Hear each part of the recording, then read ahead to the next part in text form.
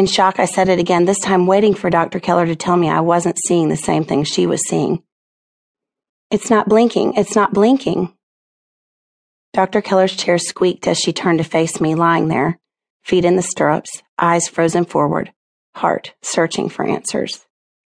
There was no flutter of a heartbeat on the screen in front of me, only stillness. Tears welled up as she looked at me, her mouth forming the words I didn't want to believe. Sweetie, I'm so sorry. This just happened. From the looks of things, it was within the past 24 hours. I'm so sorry, but the baby has died.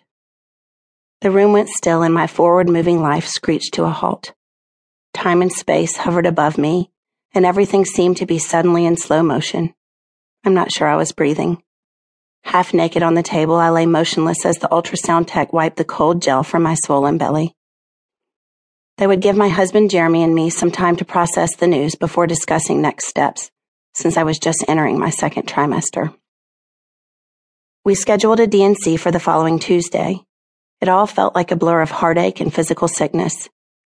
I knew a girl who had the same thing happen, and when she went back before the procedure, the baby's heart was beating again.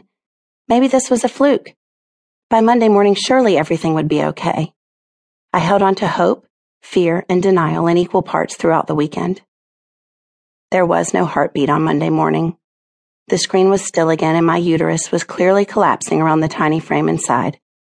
I stared at the picture before me as this new salt spilled heavy on the wounds of my brokenness. On Tuesday, I was wheeled into an operating room as a kind nurse leaned over me repeating, "I'm right here, I won't leave you." "Is that you, God?" I wondered. The words came out of the nurse's mouth, but it felt as if they could have been his. Fat tears trailed down my cheeks as a mask was placed over my nose and mouth. Giant lights hung above me as a team of doctors and nurses moved quickly and spoke in hushed tones. I began breathing in and out, counting. 1, 2, 3, 4. The next thing I remember was waking up. Warm blankets around me. Nothing left to hold but an empty womb. Odontochondrodysplasia is a fancy word for something is wrong. I sat curled with a blanket in the corner of the mossy chenille sofa in our den. It was mid-afternoon the day after the D&C that left my womb empty, and I was expecting a call from my close friend Emily to learn the gender of her baby. She was 8 weeks ahead of me, so she and her husband were at the doctor that morning to find out if they'd be buying clothes in pink or blue. Despite my own pain, I anticipated the excitement of her news. The phone rang and the caller ID showed Emily's number. "There's something really wrong," she said. "They're sending us to the high-risk specialist right now. Something is really wrong.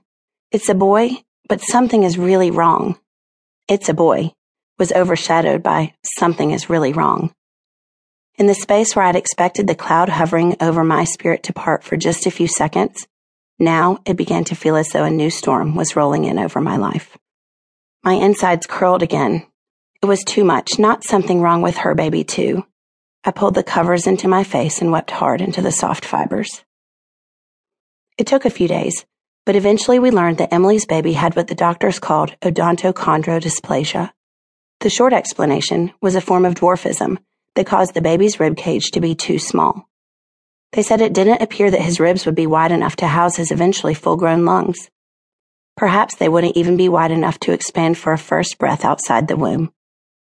It was a fatal diagnosis, with only about 8 recorded cases in history. The doctor said that Emily would probably go full term, but their hopes for the baby's survival were virtually non-existent. I remember the day Emily went to choose a burial site and gown, preparing for the end of the tiny life that continued growing inside her. We all spent the next few months praying and preparing for the moment when it would all be over. "Just 5 minutes, Lord, aren't you the God of miracles?" became the cry of our hearts, a prayer simply that our friends might hold their baby alive. In the face of Emily's hardship on top of my own, I couldn't deny it anymore. There was nothing tidy about this life we were living. A messy life. The month after our baby died and Emily received her horrible news, my husband and I left the church I'd attended for 11 years. After more than a year of feeling like we were swimming the wrong way in the river that was our church, we finally admitted that we needed a change.